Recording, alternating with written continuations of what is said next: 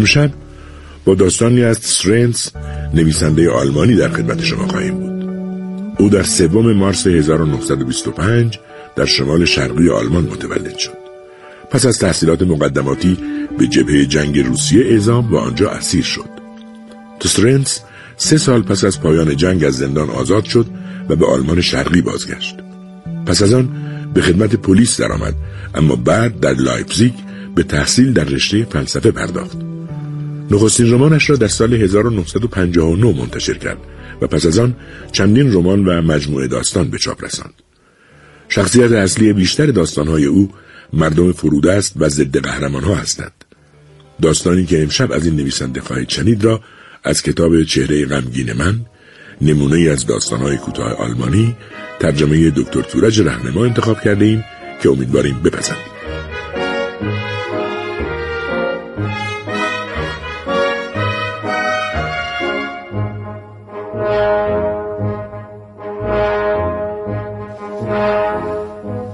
روی بام‌ها، نوشته گرهارد سورنس، ترجمه تورج رهنما، تنظیم برای رادیو مریم نراقی.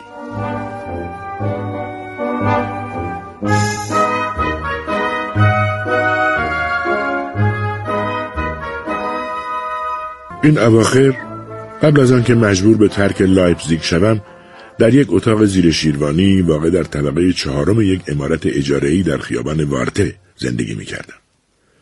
عمارت آنقدر هم کهنه نبود و من تقریباً حدس می‌زدم که بیشتر از 100 سال از عمرش نمی‌گذشت. شکل ظاهریش هم با ساختمان‌های دیگر محله چندان تفاوتی نداشت. ظاهرش صاف و بیزاویه بود. راپله‌های تاریکی داشت که بوی نام می‌داد و روی دیوارش از شدت رطوبت قارچ‌های سبز رنگی رویده بود. حیاط عمارت 3 متر عرض و 6 متر طول داشت و به وسیله عمارت سوخته‌ای که پنجره‌های خالی و تاریکش در انسان احساس نامطبوعی برمیانگیخت احاطه شده بود. خانه‌ای بود فاقد حالت شاعرانه و با نقص‌های فراوان، به مکانی بی نور و بی هوا شباهت داشت که از پایین تا زیر سقفش بوی زننده رطوبت زیرزمین پیچیده بود. در هر حال منزلی محکوم به فنا بود. انسان می توانست در عمارت شهرداری نقشه‌ای را تماشا کند که در آن وضع این خیابان در چند سال آینده به خوبی مشخص شده بود و نشان می‌داد که در چه سالی عمارت ما را خراب خواهند کرد. اگر می‌بینید که با تأسف از مرگ قریب الوقوع این عمارت یاد کردم، بیشتر به این علت بود که مدت‌ها در اتاق زیر شیروانی آن اقامت داشتم. از آن بالا، یعنی از شاهنشین، همه چیز خوب و واضح دیده می‌شد. عمارات مانند گله مخشوش حیوانات در هم فرو رفته بودند و در بین آنها ستونهای کلیساها با دستهای از هم باز شده خود دیده می شدند و گویی راهی را به کسی نشان می دادند. آدم روی این سقفها زندگی دیگری داشت که با زندگی در طبقات دیگر عمارت قابل مقایسه نبود. فقط گاه که ابر همه جا را می پوشاند، نحوه زندگی در طبقات پایین و راهروها در ما هم تأثیر می گذاشت. ولی ما اجاره نشینان زیر شیروانی اغلب جزو طبقات ممتاز به شمار می آمدیم و هوا و نور کافی در اختیار داشتیم. از پنجره شاهنشینم می توانستم به داخل ناودانها که پر از خاک بود و مرتب در آن علف سبز می شد دست دراز کنم. لکه‌های سبز و روشن روی پشت بام‌ها دیده می شد و به نظر می آمد که به خاطر ما و گنجشک‌ها می خواهند باغی روی شهر بسازند.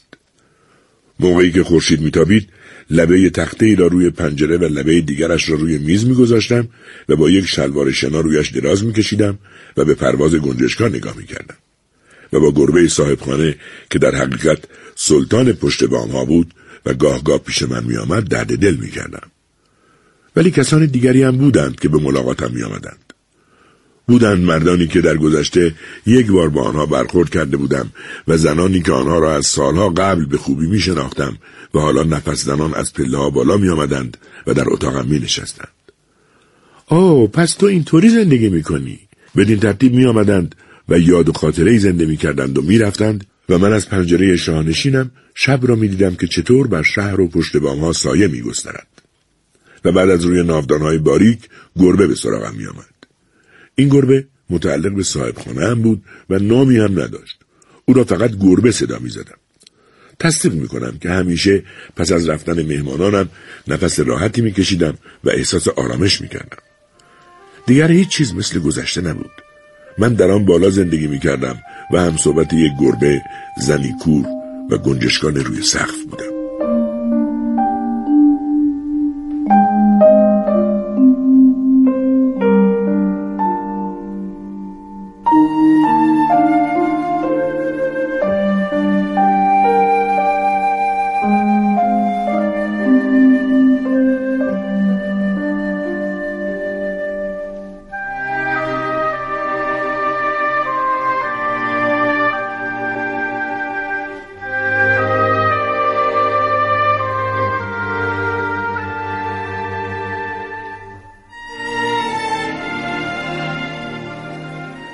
اوایل وقتی که تازه 3 روز بود که به اینجا اسباب کشی کرده بودم، پاهایم شروع به خارش کرد.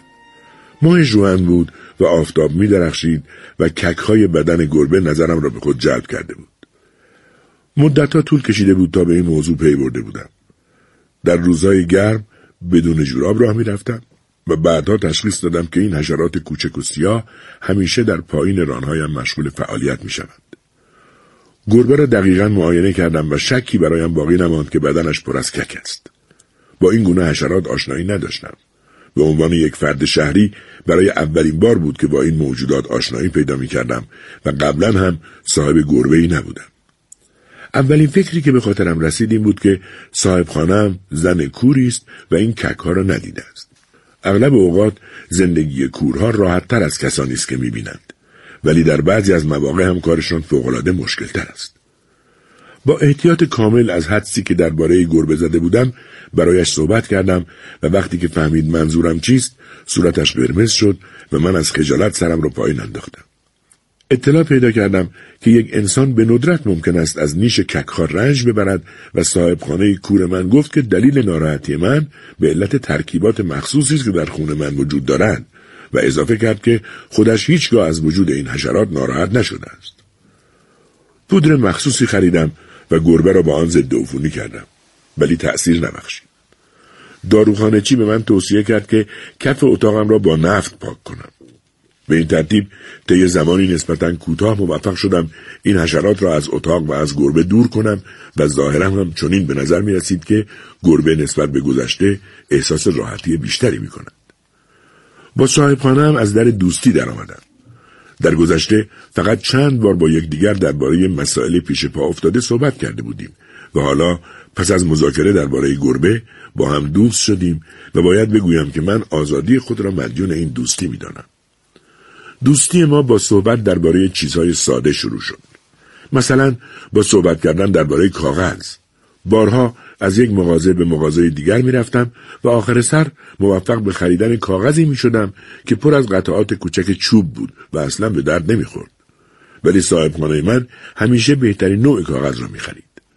از قرار معلوم چشمان نابینایش دل مغازه‌داران را به رحم می آورد و همیشه موفق می شد که بهترین نوع کاغذ را از آنها بخرد.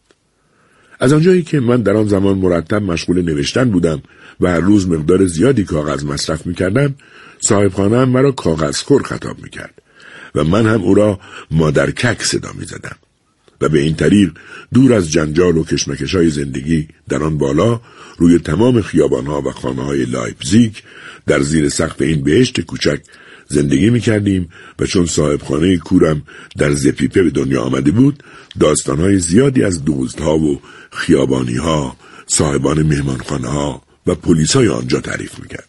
به طوری که می توانستم کتاب قطوری از آنها درست کنم و بر آن نام تاریخچه محله و ساکنینش را بگذارم. چیزی که بیشتر از همه تعجب مرا به خود جلب می کرد خود مادر کک بود. زن درشت هیکل و خشنی که تقریباً 50 سال از سنش می گذشت. صدای بلند و مردانه‌ای داشت و تخم سفید چشمانش کمی بیرون آمده بود. گویی به این وسیله می‌خواست به اشیایی که نمی‌شناسد نزدیک شود و آنها را لمس کند. هنوز تصویر مادر کک را به هنگام عبور از کوچه‌های تنگ ناحیه زپیپه به خوبی به خاطر دارم.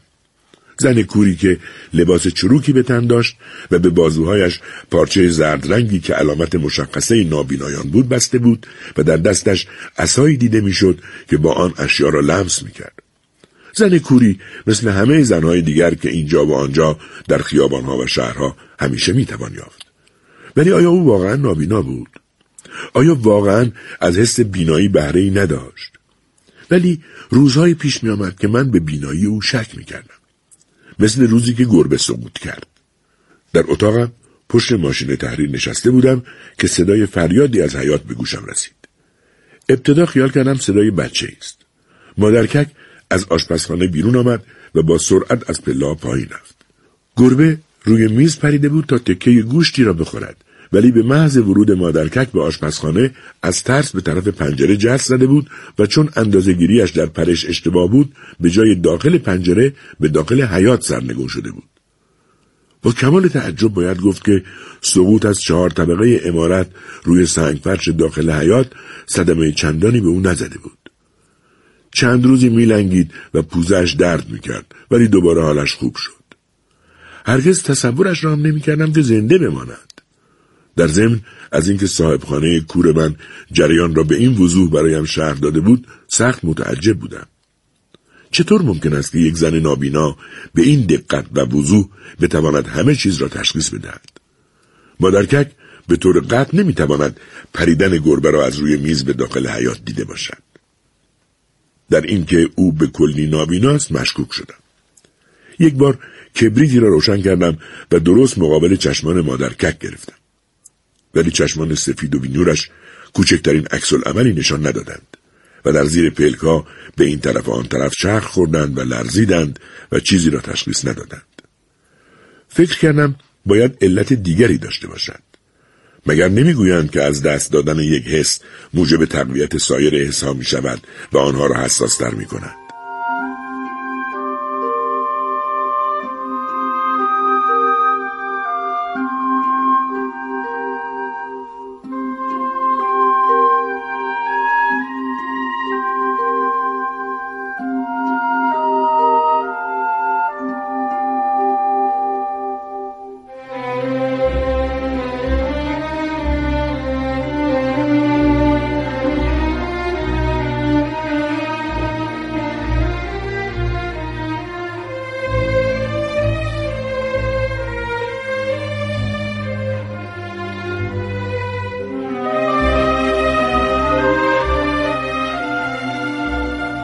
یک شنبه مادرکک در اتاقم را به شدت کوبید.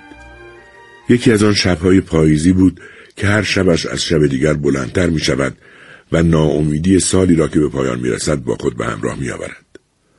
وقتی که او را به درون خواندم سرش را از شکاف باریک در به داخل آورد و زیر لب گفت بوی گاز میاد. به همه اتاقم سر کشیدم و به راهرو رفتم و هرچه جستجو کردم و بو کشیدم بوی گازی به مشامم نخورد. و برای آن که او را دلداری داده باشم گفتم شاید کسی تو پایین عمارت چراغ گاز رو روشن کرده. ممکنه از طبقه دوم باشه. میشل اغلب چراغ گاز رو روشن میکنه. مادرکک لجوجانه سرش را تکان داد. روز بعد مجبور شدند در آپارتمان همسایه را بشکنند و جسد او را بیرون بیاورند. گاز او را خفه کرده بود. جواب این گونه حوادث و پیشگویی را هر کس به طریق ویژه خودش میدهد. ممکن است آدم بگوید که مادرکک از حس پیشگویی برخوردار است. شاید هم بتوان گفت که حس شامه‌اش قوی است و توانسته است بوی گاز را از پشت دیوار استشمام کند. من باید تعریف کنم که مادرکک چگونه یک روز روی بام خانه رفت. سقف خانه ما تا کنار شاهنشین ادامه داشت و از آنجا به بعد به صورت سطح صافی در می آمد و انسان می توانست رویش به راحتی حرکت کند.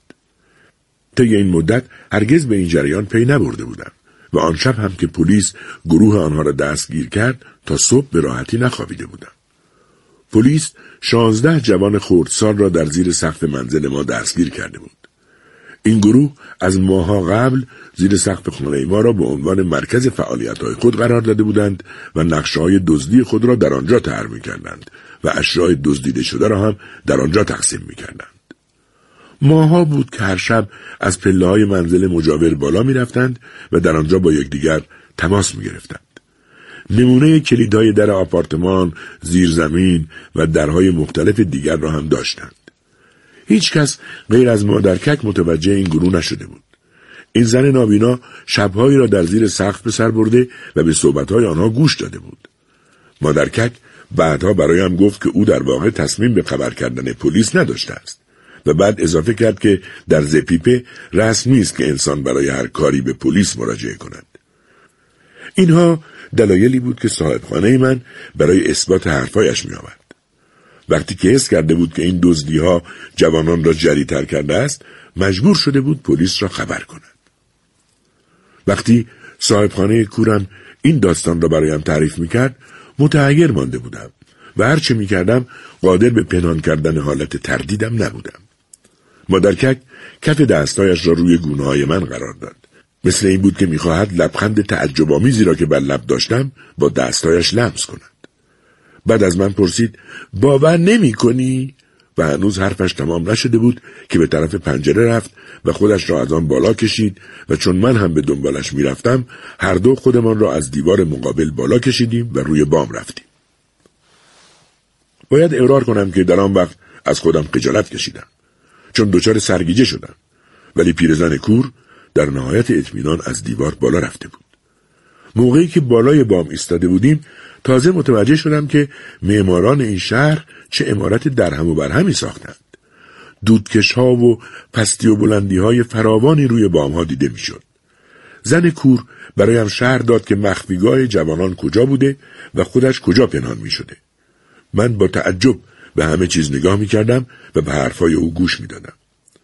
راجع به زپیپه، این زن کور و دنیای روی بام‌ها می‌خواستم فقط داستان کوچکی بنویسم. گفتم می‌خواستم بنویسم، ولی مگر تصمیم و نقشه‌های ما برای فردا اهمیتی دارد؟ از آنچه که فردا می‌خواهد اتفاق بیفتد کوچکترین اطلاعی نداریم و به این ترتیب بود که دوران زندگی من هم در آن اتاق زیر شیروانی به پایان رسید. شاید برخلاف عدالت بود که کسی در آن بالا روی بام‌ها زندگی کند و در رنج و دلهره‌های مردم این شهر شریک نباشد. عصری که ما در آن زندگی می‌کردیم دوران پرآشوب و دردناکی بود. عصری بود ما بین زمان، ما بین مکان و در مقابل اشتباهاتی بزرگ. زمانی بود که قدرتمندان این خاک نیروی خود را برای تخریب تجهیز می‌کردند.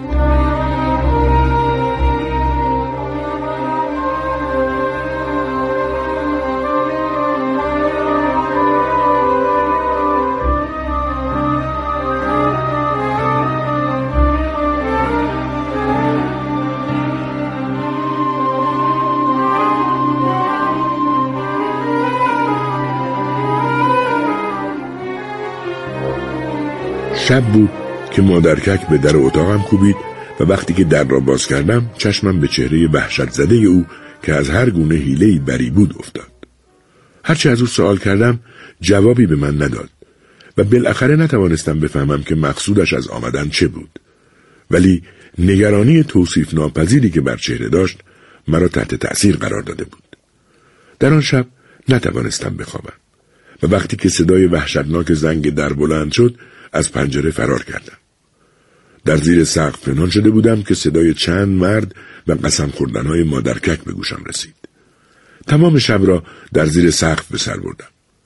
هنوز هوا کاملا روشن نشده بود که زن کور هر چرا که برای فرار احتیاج داشتم برایم زیر سقف آورد و قبل از آن که راه بیفتم دستم را فشرد و زیر لب گفت لعنت بر شیطان، برات آرزوی خوشبختی میکنم. داشت از من تشکر میکرد.